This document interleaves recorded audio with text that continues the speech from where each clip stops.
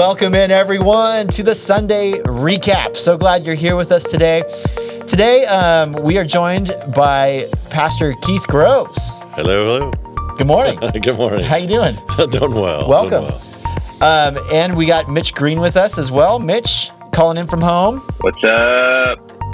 What's going on with you, man? Calling in from the interwebs. Man, I am doing good. We got a sick kid again. Oh. Wife really had to go in the office today, so I'm hanging out, drinking coffee out of my super dad mug, and watching the kid on the baby monitor. Hopefully take a nap here. Totally. So we'll see how this goes. Totally. Yep. Well, I'm glad you can come in and join us even via technology today. Ariel is on vacation this week, so she won't be joining us. So it's Dude's Day again, hanging out in here. That's right. So, yeah. Hey, before we get rolling with talking about your sermon on Sunday, Keith, we want to talk a little bit about our biblical counseling ministry. One of the things that I love about what we do here with the biblical counseling ministry is not only is it an opportunity to help and serve people in the church who really are dealing with some struggles and problems, right, help them kind of work through that stuff, but we also offer the training program to help people to not only work through maybe some things that they may be dealing with, but it also trains them to become biblical counselors and help them out to help others in the long run. So tell us a little bit about biblical counseling. Just on a broad level, what is biblical counseling, and why is it something that we are committed to here at Stones?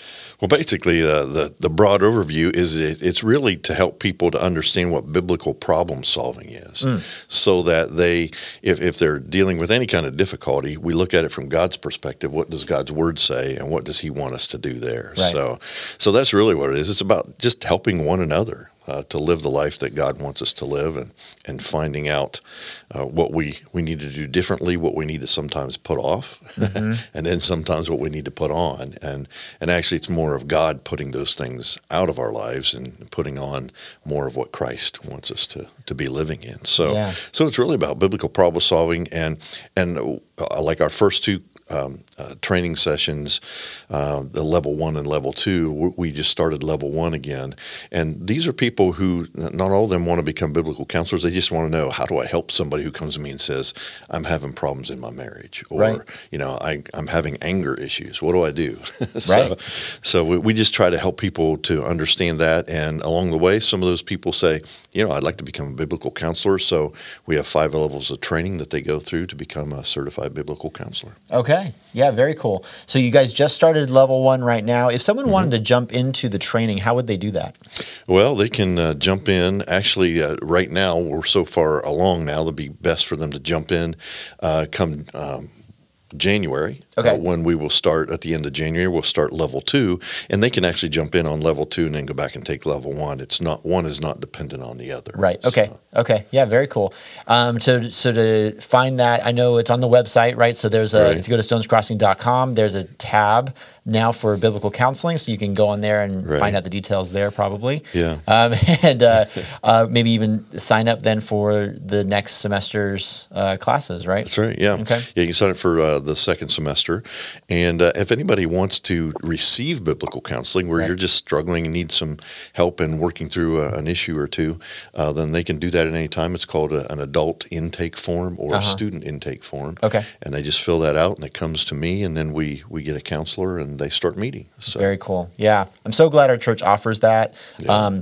And definitely reach out to Keith if you're interested in any of those things. We want to get you connected into that program, so that you can get the help that you need, and you can move forward towards actually helping other people in the church. So what a blessing that is. Yeah, it is, definitely.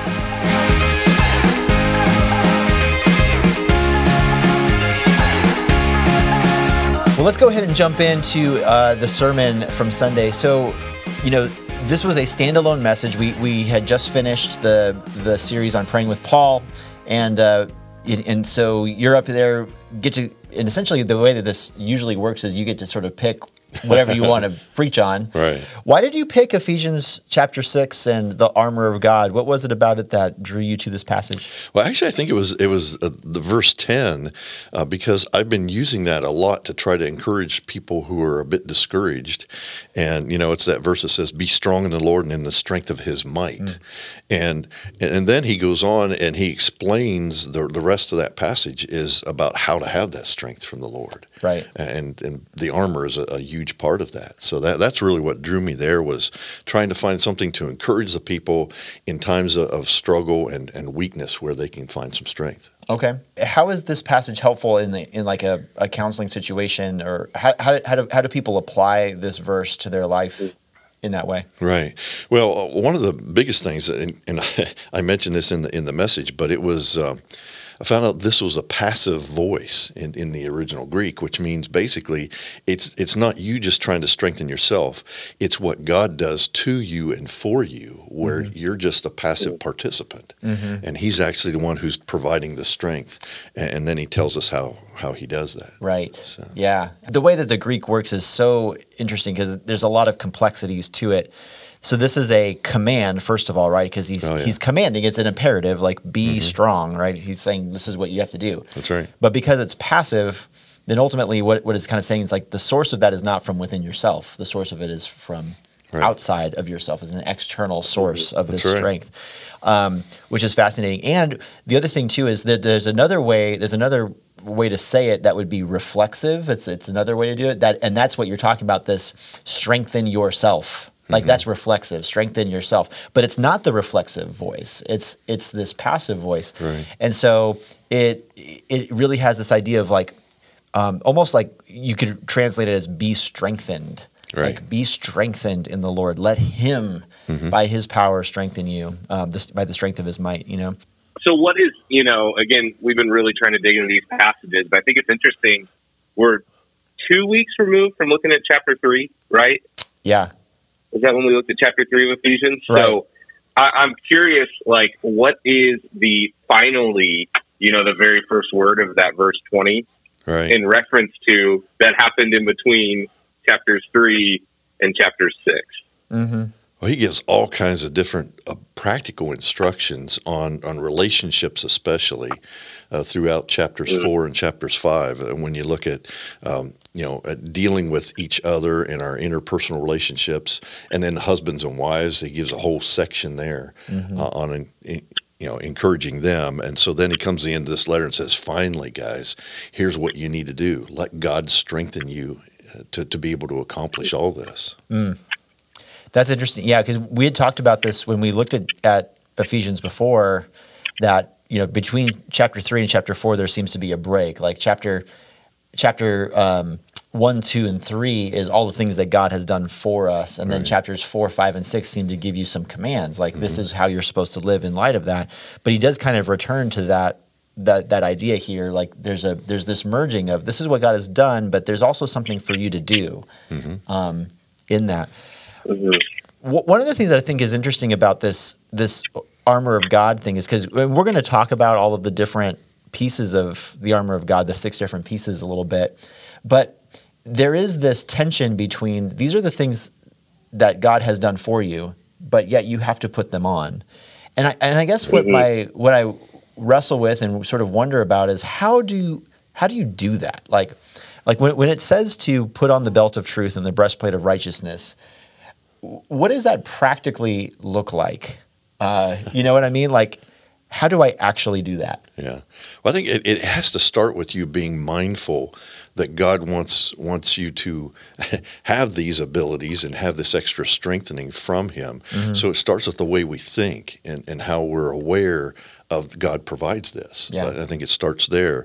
And then the practical application, like the belt of truth, we have to understand, God's word is truth, and I need to lead my life by his truth, which means, I'm always telling the truth, I'm knowing the truth, and I'm sharing the truth in love with other people. So that would be one of the practical ways as far as the belt of truth anyway. Yeah, certainly. Paul uses this put on, put off language a lot. I know you guys address it a lot in counseling. You even referenced it when you were talking about what's the purpose of counseling. What are you trying to do?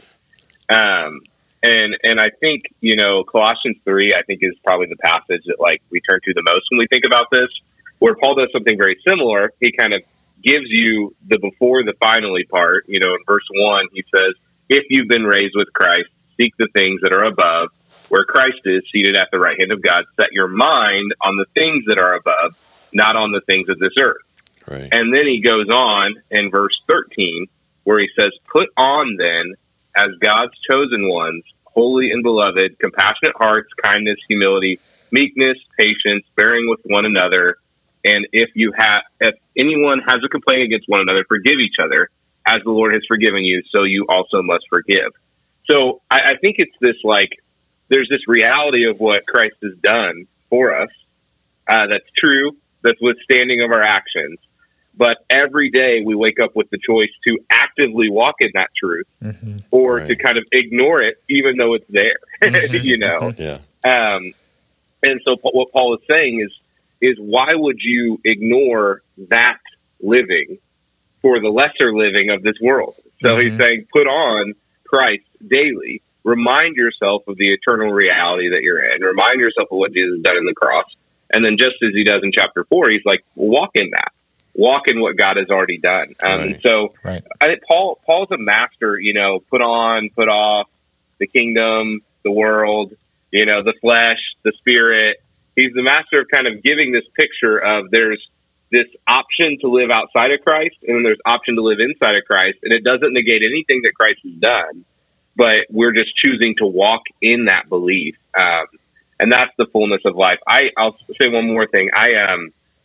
I remember, like, I think maybe I've said this before on here, but I remember going to a Cincinnati Reds game, and there was a guy holding a sign that said, if you die tonight, do you know where you would go? And that's a good question that we should all have an answer to. But the reality is, for most of us, we're going to live tomorrow. And so while it's important to know what our eternal security is in Christ, like that is absolutely foundational, you also need to recognize that you're going to live, after your baptism. Like you're going to have more life to live. And so how does Christ relate to what you're going to do tomorrow versus what he's going to do, in my case, I hope 50 years from now. So It's kind of like when you get married, right? Like you work so hard to get to the wedding date, and you're like, all right, we made it. Yeah. And then you just, and then you realize, wait, now I have to like live in this, live in this relationship. And of course, there's blessings that come along with that. But sometimes you get so focused on the wedding date that you forget about what's happening after that. Right. Yeah. And the real marriage actually starts afterwards. Yeah. Yeah, that's such a good picture because, like you said, like as using Paul language, it would be like you're declared married, like you're declared righteous. When you stand across from your bride and you're pronounced to be married to them, you're now married, but you're not any better at being married than you were 5 minutes ago. Like you're the same people with the same problems and the same issues figuring out. I joke about like being, Graham being here trying to take a nap, figuring it out. Like I'm constantly learning how to be a better dad. Like that's how growth looks like. There's a process of growth. And so in Christianity, we call that sanctification. And so we're growing in Christ's likeness. But to do that, it takes putting on the things of Christ, to be actually practicing the ways of Jesus in our life. Yeah, that's really good. I want to go back to something else you said too, just going back to this tension that we see in this passage between this is what the Lord has done for us, but then we also have an active role. Because one of the things that I think is important for the time that we live in even now is just this balance between those two things. Because if you lean too far towards hey, you got to do this, you got to do this, you got to do this, then you end up kind of landing into sort of a legalism sort of camp, right? But if you start getting into the idea where you lean too much on this is what God has done, this is what God has done, you end up landing more in sort of an antinomian camp. And antinomian is, big word, right? So it's the idea that you just do what you want to do. Don't worry, God's going to forgive you anyway. That kind of an idea. And both are wrong. Both are wrong. Like there's something in the middle that Scripture seems to get to, and this is a great example of that, where God has secured these things for us in Christ, right? But at the same time, we play an active role in actually putting those things on, Yeah. and there is a tension there that we live in, but it's not if you go too far to one side or the other, you have the potential of falling off the cliff. Yeah, it's always a balance between trusting in God and seeing what He's done, and then doing our part to cooperate with the Holy Spirit and what He's working on in our lives. Yeah, which is, Keith, something I really appreciated about your sermon is, you're addressing you're talking about, you're having conversations with people that they're wrestling with, just being struggling with everything they see going on in the world. And I think sometimes we have a tendency to very narrowly say, this is the thing that we need to be doing. This is the thing that believers would be doing. But rather, what Paul kind of calls them to, and what you're doing in this sermon, is to really work through this process of seeking God, trusting in Him, and walking in discernment, understanding there are times where you should do certain things and there are times where you're not. But I think, like you're saying, Chris, we can get so legalistic where we can look at people and we can say, if you're not doing this exactly the way that I am, I don't even know if you're a Christian anymore. And it's I'm going to be honest, unless the Bible flat out says it, very clearly says this is what we're called to do, then it's not a matter of which that you can say, this makes you a Christian or this does not. Yeah, and so I think that's what it's important to say, that we are called, to be discerning with the culture that we're in. We're called to do things, and God may call us, and we may discern that He's leading our family to do this and our family to do that. But they're not divisive matters.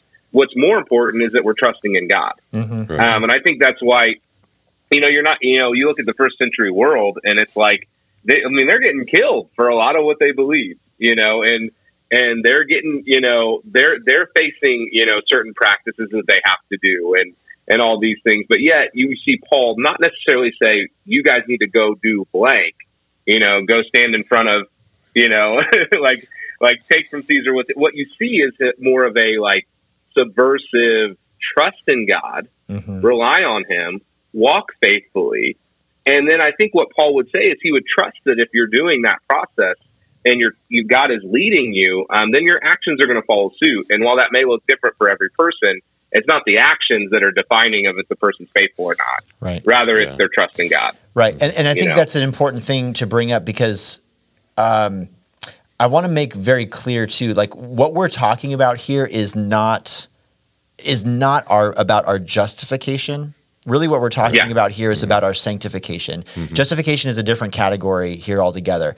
I think what we need to remember here is when Paul is writing this in Ephesians, he's writing to Christians, and this is something that people that know the promises of God, they've been given that grace, and especially when you look at Ephesians chapter 1, the verses 3 through 14, that's one big run-on sentence, and how confirming that is that Paul has an understanding that his recipients are truly Christians, that God has redeemed them, and so that's a different category altogether.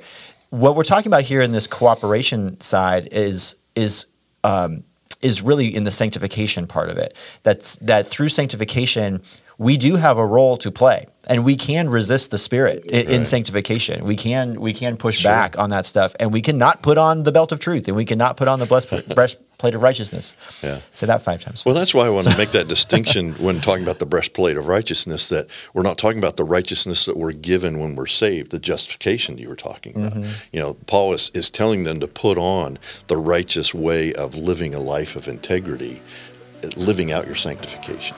Yeah. So there is a distinction there.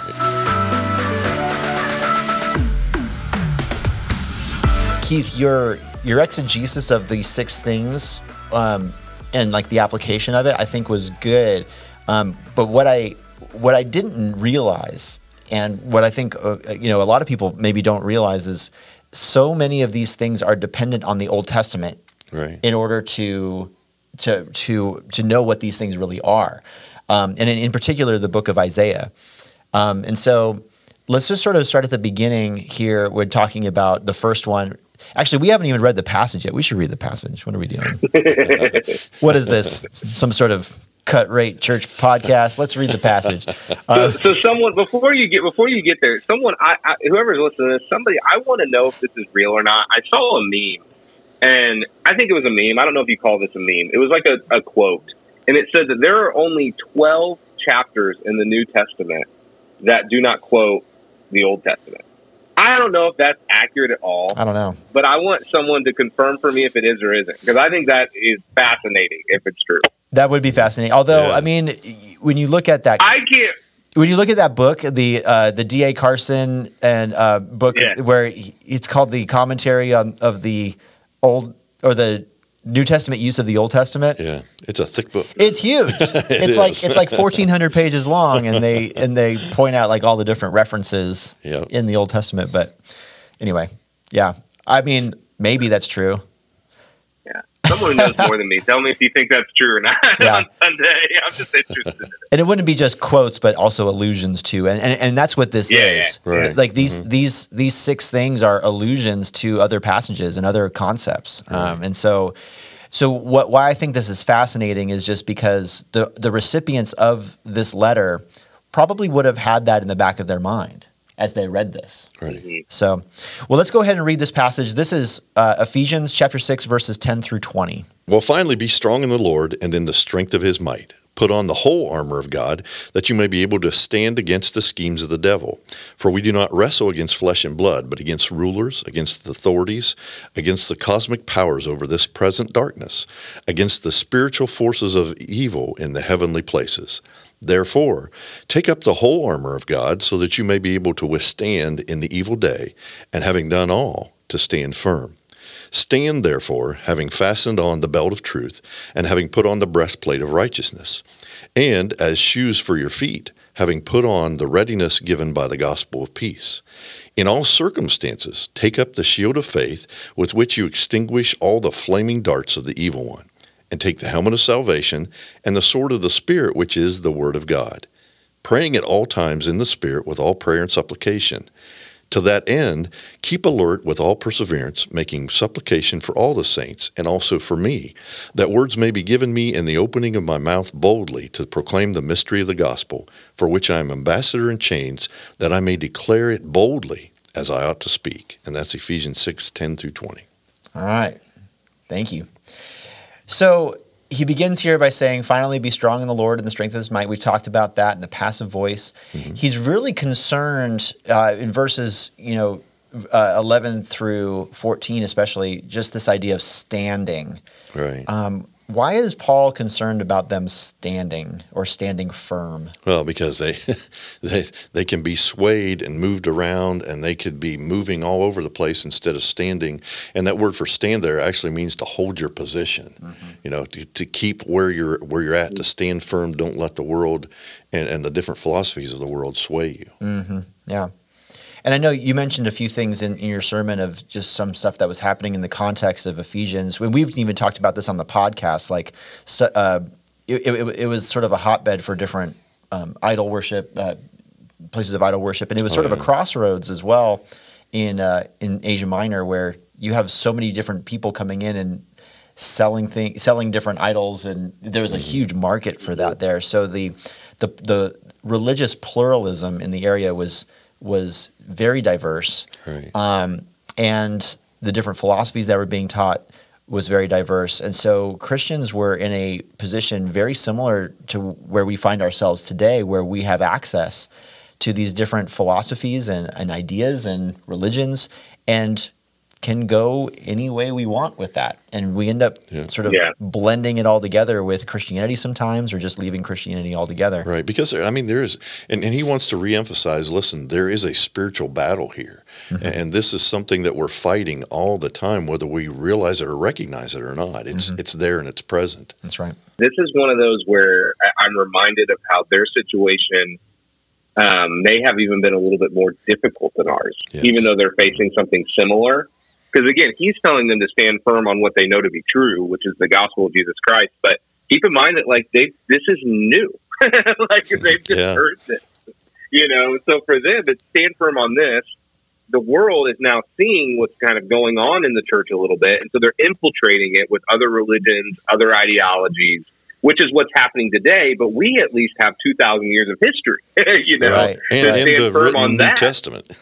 Yes, So- we have it in front of us. So his challenge to them, which we see them do, I look at us and I go, man, we need to have that courage, but we also need to recognize that, like, it's not like, it was hard for them to stand firm too. It's like, yeah, it was, but for them, it was a different ball game. And for us, we have these things speaking into us, but they're almost less religious. Like everything that's speaking into them, that's trying to change their foundation, being Christ, is masking itself as a part of Christianity, a part of their religion. And so Right. I just think I think we need to kind of recognize that sometimes we have this like, oh, woe is me, it's 2021, mentality about it. But the reality is it's like, I don't know, their situation was pretty stinking difficult. Absolutely. Because you're just trying to piece what a church looks like. Well, and what's interesting is, like you said, today we can appeal to the New Testament, we can appeal to these passages. What does he do? He appeals to the Old Testament, right? Like Yeah. that's what this whole thing is. Like he's appealing to passages in the Old Testament to give an illustration of how they are to stand firm. So let's walk through these. He first begins with the belt of truth. When he's talking about truth here, I mean, Keith, you said that this is really the thing that holds everything in place. The rest of the armor is fastened to the belt, Right. things like that. So truth itself becomes, in essence, the very foundation for all of the other pieces of the armor.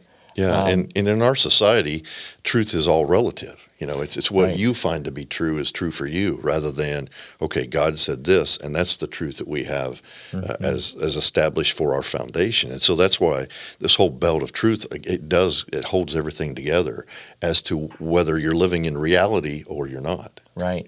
So what is this truth then that he's talking about? I think the belt of truth that he's talking about here is the truth of God's word, and the fact that God is the one who provides this extra strength that you need to be able to face this spiritual warfare that you're dealing with the forces of evil versus God and his forces. Yeah. I would totally agree, and because I think that this is the one that seems to be unique in that it doesn't necessarily have a clear Old Testament reference to it. But I think what he's doing here is he's setting up the category where he's saying, let's talk about truth. What is truth? Well, it's God's revelation of truth to us, right? This is, just a foundational principle for us as Christians is understanding that all truth is communicated to us by God. Anything that is true is something that God then tells us in whether through natural revelation, right? Through his creation, or through his special revelation through his word. Yeah.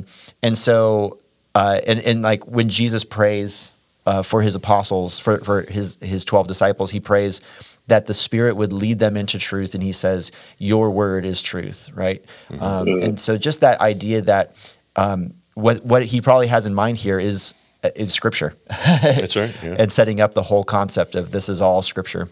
So the next one is the breastplate of righteousness, and I think this is a tough question to answer. With this is, what righteousness are we talking about? Are we talking about our own righteousness?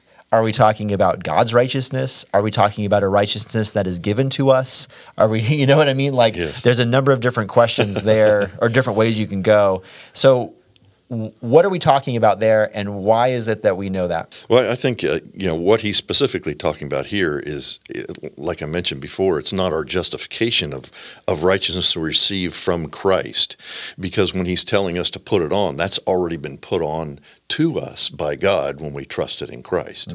So he's talking about putting on the ability to obey God and to follow through with what he asks us to do in his written word, so that we are following him, we're living that life of integrity and purity, and we're wanting to be obedient to him because we love him and we appreciate the goodness of Christ that he has given to us. And now we're going to live that out through the strength and power of the Holy Spirit. I think in our culture today, even as Christians, we're so easily offended by things. And when we're offended, sometimes we take it as a personal offense, rather than when we're putting on the righteousness of God, it may actually be an offense to God versus an offense to us. But Right. we take it so personally, like we take such a hit that I think really it's like, if you think about a breastplate, it's offering kind of a layer between you and the attack.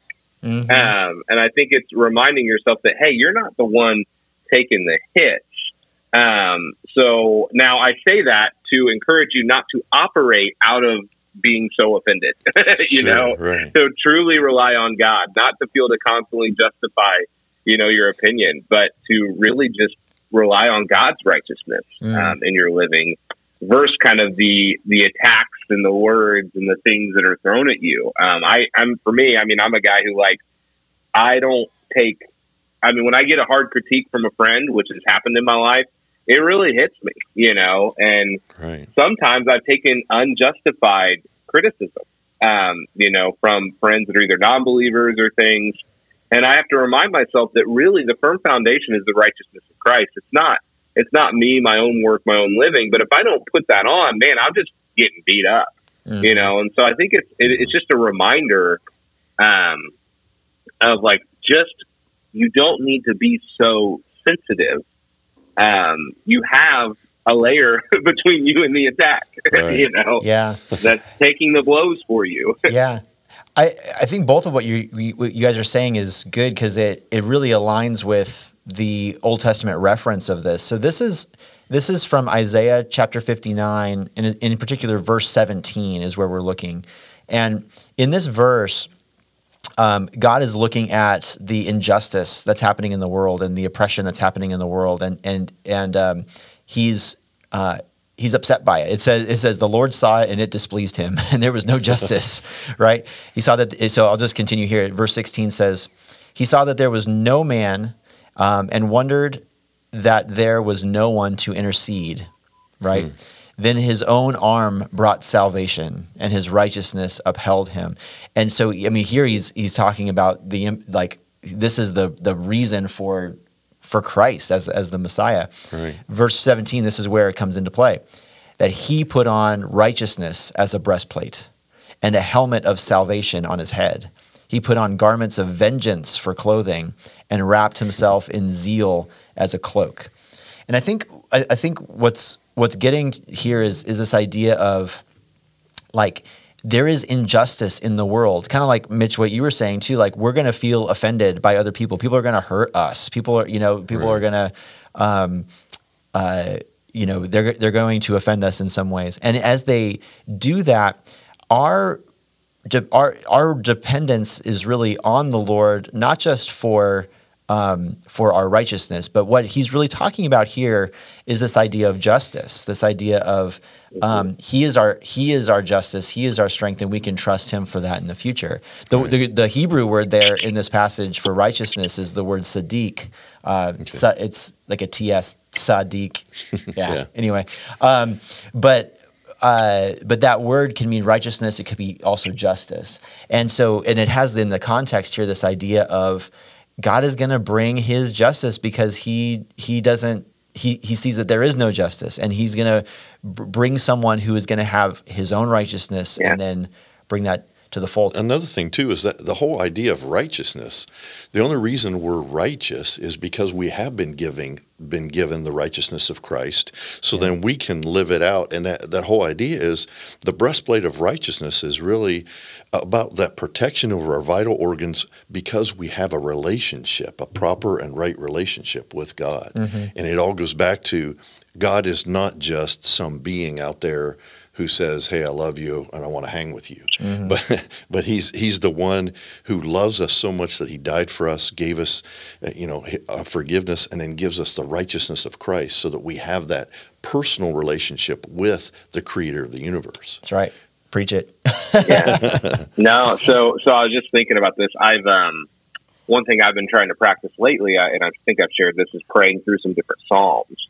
Mm-hmm. And I think it's interesting how the Psalms are such a clear reflection of, like, really how David may be feeling, sometimes versus like exactly like the right words to say. And so one of the Psalms I've been praying is Psalm 5, which is literally titled lead me in your righteousness. That is the title of it. And but I like just to understand kind of what a different posture may look like when you think you're up against someone that you disagree with, or you're up against the enemy. Or this is what David says. He says, "Give ear to my words, O Lord. Consider my groanings. Give attention to the sounds of my cry, my King and my God. For to you do I pray, O Lord. In the morning you hear my voice. In the morning I prepare a sacrifice for you and watch. For you are not a God who delights in wickedness. Evil may not dwell with you. The boastful shall not stand before your eyes. You hate the evildoers.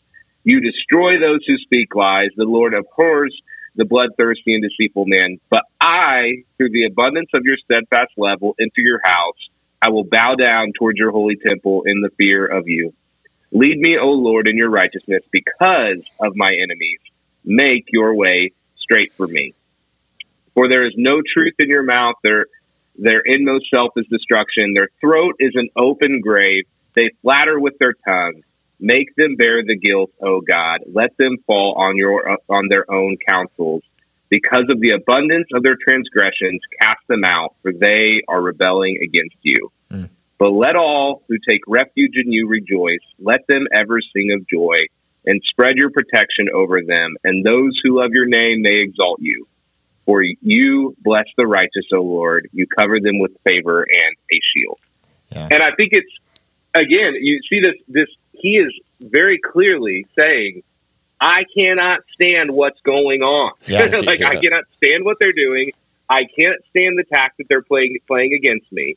But he doesn't say, okay, so now I'm going to go right back with the way that they're attacking me and beat them up. Or I'm going to go right back and, use their rhetoric and kind of fight the way that they fight. Rather, his posture is, God, I'm trusting in you. You declare what's righteous. Do what you do with unrighteousness. Right. And I'm going to rely on you. And God, I'm going to trust in you and take refuge in you.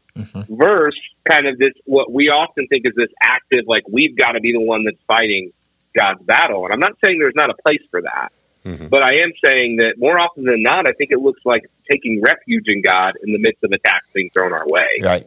Versus actively fighting.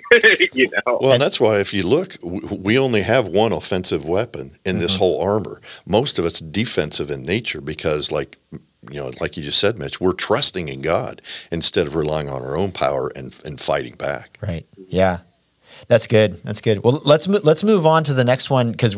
Man, we're going to run out of time here real quick. But let's talk about the shoes that bring the readiness that's brought by the gospel of peace, right? So this is actually most likely an allusion to Isaiah 52, verse 7. And that's this passage that reads, "How beautiful upon the mountains are the feet of him who bring good news, who publishes peace, who brings good news of happiness, who publishes salvation, who says in Zion, your God reigns." And I think that this is probably right. There's an allusion here to this idea that of this idea really of being ready to tell the gospel. Like that's the application that you gave for this one. Yeah. Well, I think what his allusion here too is to the stability of we have a firm foundation because we stand on the gospel of peace. And the gospel message, the message about the death, burial, and resurrection of Jesus Christ, that's the good news. And so we have that stable position and that stable understanding and that stable relationship with God because of his grace and his mercy that's poured out on us so that we can then hopefully have that defense ready to be able to share that message with anybody we come in contact with, especially as we go through and they see the armor on us and see that we're different than the people around us. So we can be able to say, hey, the reason I'm different is because of Jesus and who he is and what he's done. Yeah. It's not about me. Yeah. It's interesting how the peace that it's talking about, because I think sometimes we start thinking about peace in the sense of calm, right, or quiet. But that probably what's most likely going on here is this notion of peace that is between us and God. Right. And the security that you're talking about that stems from that peace that has been made between us and God. And that's what brings, that's the good news. That's what brings happiness. That's what helps us to come to this place that Isaiah is saying, like, your God reigns. Yeah. And so I think it's important in that to not confuse peace with calm. Right. Or the absence of warfare. Correct. Yeah. Because, it's like this battle's raging all around us, but we still have this inner understanding that God is in control, and we can trust in Him because He's the one who's providing this peace. Right.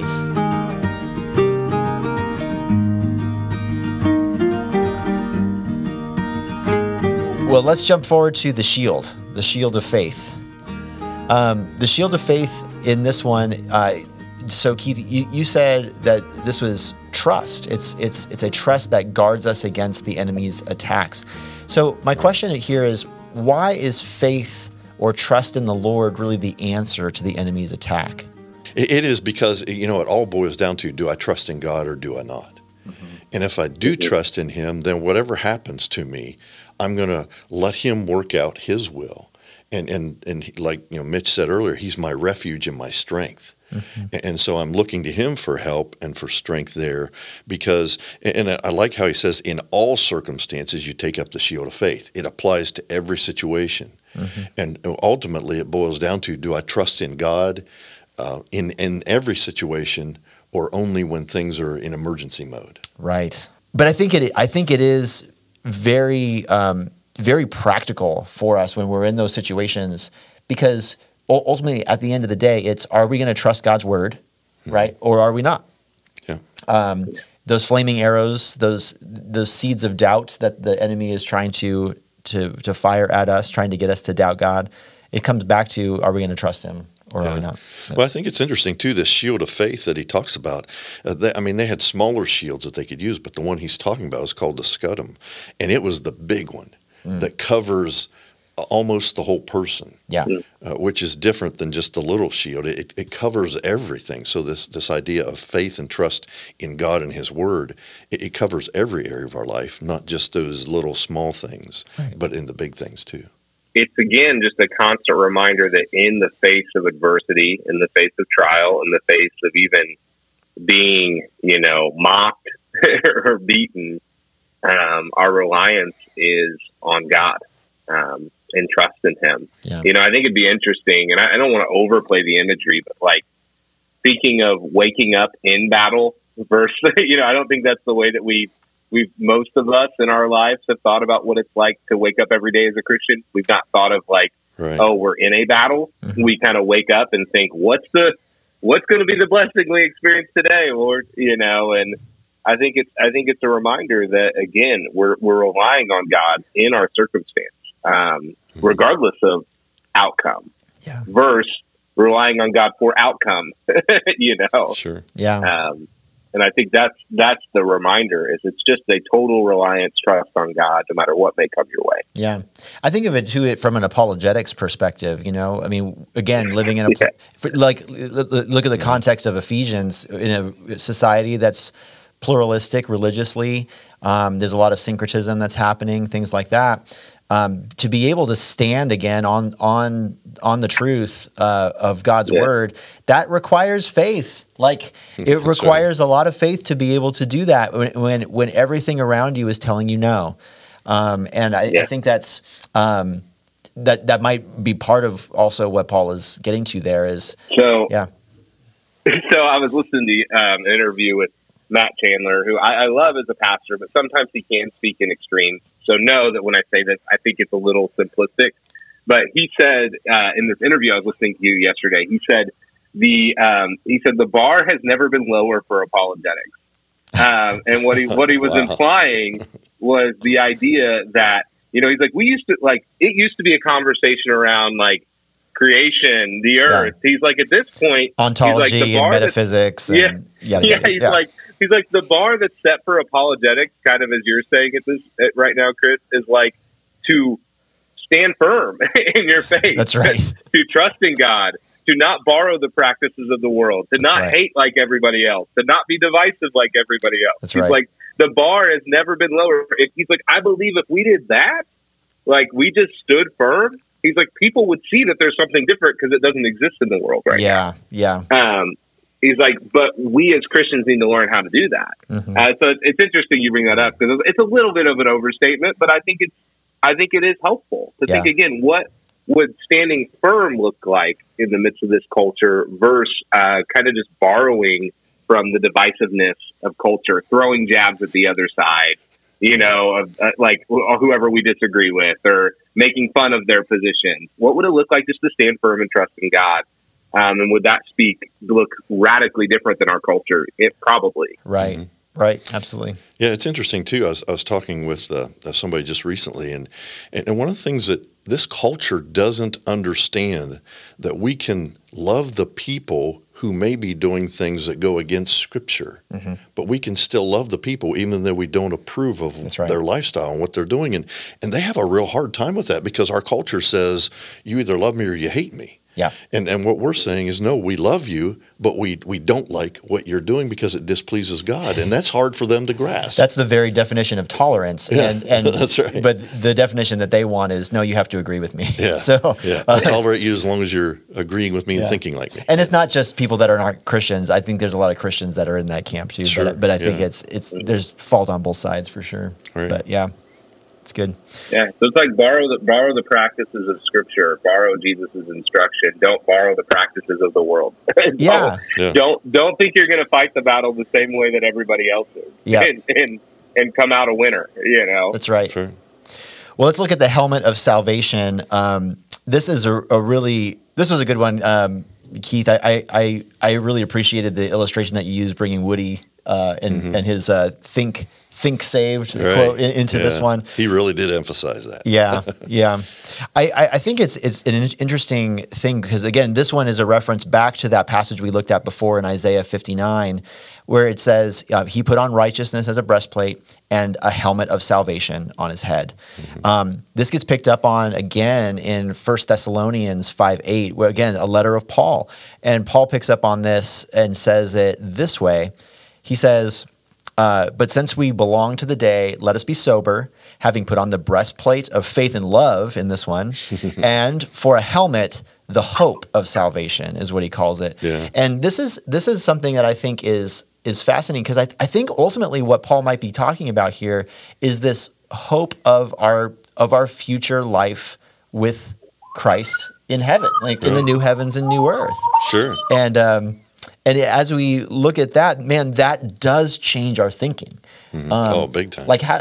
So let's just unpack that just briefly. How might thinking about the hope that we have of living forever in the new heavens and new earth with God, how would that change the way we live right here, right now? Well, because then, if we really are thinking that way, that realigns our priorities and what we're doing, where we're spending our time, where we're spending our money, what we're pursuing. And all those things are impacted by the way we're thinking about eternity and what God is going to provide for us. Because, for the Christian, this world isn't really our home. The old song says we're just passing through. And so that's a whole different mindset and concept than the world that says, listen, I got to get as much as I can right now because this is it. And then after that, who knows? Right. So. Right. Yeah. I mean, again, there's so many great hymns about this. I just think just the reflection of this world is not my home. This imagery of being an ambassador, as Paul borrows from in 2 Corinthians, this picture of we have an eternal resting place that where God has worked to make things right, where there is justice, where there is peace. And while we don't exist in that now, that's our eternal reality. So whatever your present circumstances is, again, to borrow from Paul, that pales in comparison. Yeah. Pales into comparison for the eternal glory. Yeah, the momentary and light afflictions. Right. Yeah. And so I think it's just it's a reference. And I think God's constantly growing us in that. I think, again, that's why you see so many people that the elderly saints who they get this better than I do. They're also closer to eternity. Not to make light of that, but like, it's constantly a growing process of sanctification. I was reminding myself even a couple weeks ago about something that I was frustrated about that I think I might have even not. I was operating out of my frustration. And I was like, at first I was being very hard on myself. It took me about 48 hours to get in what I think was the right place with the situation. Mm-hmm. And I had like two thoughts. First, I was like, well, it only took me 48 hours. There's a season of my life that could have been a 6-month struggle, and it only took me 48 hours. That's pretty good. But I also was like, but it took me 48 hours, and so constantly growing in my reliance of God, to see things through the lens of eternity, to see things as if Christ is the foundation. But we're called to seek that as believers too. I think some people just don't even want to seek it. They just, they'd rather like, yeah, but no, I'd really rather this circumstance to look the way that I want, maybe that's like, sure, that's true, but I'm still going to really like make this the mission of my life. And it's like, no, I don't think that's what Christ is calling you to. Yeah, it should radically change how we live. Right. It should absolutely change how we live and change our priorities. I'll tell you too. I mean, Mitch, I resonate with what you're talking about like as you get older. I think that begins to become a little bit of more of a reality, or maybe it's through sanctification. It's probably through sanctification, not just age. But well, it's a combination of both. Yeah, but I feel like your reality changes as you get older. Oh, absolutely. So it might become easier. Well, one of the hymns that I think I really resonate with is the one that says that the things of this world grow strangely dim, right? And I feel like, man, there's so much of that I just resonate with right now, where there's things in this world that I'm like, I used to love, I used to covet, I used to desire, and it's like, it just does not satisfy. Right. It was funny. I heard Tim Keller this morning say something about, remember when you were 25 and you thought your 15-year-old self was really an idiot? And then, and then when you get to be 35, you think your 25-year-old self was not very bright either. Yeah. And it's interesting how as you do get older, God gives you more and more of the perspective of what is transient and what is lasting, because you start seeing it and experiencing it even more. Yeah, that's right. Well, here's the last one, the sword of the Spirit, which is the Word of God. So he comes out and just explains the allegory right in this one. Yeah. But again, this is interesting because this is a bookend to the first one in that way, this belt of truth, which, as we talked about, that's found in God's revelation. Right. So the sword is, again, the Word of God, and as you mentioned before, the only offensive weapon in this. The rest of these are defensive strategies. So this is probably, I read a couple commentaries on this. You have an allusion here to the work that you saw Jesus himself do when he was tempted in the wilderness. This idea that, as the enemy was attacking him, that the Lord actually attacked back, and he did so with the Word of God. But even within that, there's an allusion to Deuteronomy 8:3, where he says that man does not live by bread alone, but lives by every word that comes from the mouth of the Lord. And so this idea that that the Word itself becomes this offensive weapon for us to defend and really attack back at the enemy is the idea. But practically, again, how does that work? I mean, what do we do with that? Can't we? I mean, am I supposed to just shout out the verse? You find a street corner. Yeah, right. Yeah, that's what I mean. And you start yelling scripture. Yeah. I've actually seen that. Yeah. So, but what does this mean for us? How do we actually utilize the sword of the Spirit? Well, I think a part of that is that we actually use God's word. Well, that's why I love biblical counseling so much, because it's not me when somebody says, "Here's what I'm struggling with." It's not me looking at them saying, "Hey, here's what you need to stop doing." Right. Here's what you're doing wrong. But it's rather, let's see what God says. Okay, God says, I'm supposed to speak the truth in love. I'm not supposed to just speak it out of anger. Right. So it's a chance for God to use His word and let Him be the one who is helping them and showing them and leading them and guiding them. Because remember, the Spirit is working through the word. Yeah. He may or may not work through my words, but He definitely works through God's word. Yeah. I think Keith, it's really helpful to come back to what you said early on in your. Hold on, I got to get there. I keep putting in my wife's passcode wrong. I'll start over there. I think Keith, it's really helpful to go back to what you laid out early on in your sermon, which is what is the enemy, and I think that helps us think about how we can use the Bible as a sword. Right. So, you stated the enemy's the devil, the enemy's the world, and the enemy's our sinful nature. And so I think, okay, if we recognize it that way, there is an active time where you should probably be sharing scripture with somebody in a disagreement. But even more so, it's kind of in attack against the enemy, the great adversary being the devil. Right. But it's also kind of in attack against the flesh, Yeah. And so it's seeing the scripture being the thing that when your conflict comes to a head, the scripture is what's going to drive the authority on the path that you're going to take. Right. Yeah, it's not my the truth opinion that you're going to walk in. Yeah, it doesn't matter what I feel, what I think. It's what does God say? Mm-hmm. Yeah, absolutely. And honestly, I think that's one of the biggest challenges with I face as a student pastor right now is that students feel like that there's this overall tone that just Christians are not observedly being loving, but right. The students themselves don't often see Scripture as an authority. They don't often see Scripture to be. So it's like you need to have both of those things. Righteous living does look honorable, does look loving, does look gracious to everyone. But at the same time, you can live righteously, be loving, and you need to have Scripture as the authority. Right. Those things don't have to go hand in hand. Mm-hmm. They don't have to be as if I can't be loving and have Scripture to be the authority of my life. And yeah, so truth and grace go together. They're not mutually exclusive. Absolutely. Mm-hmm. Yeah.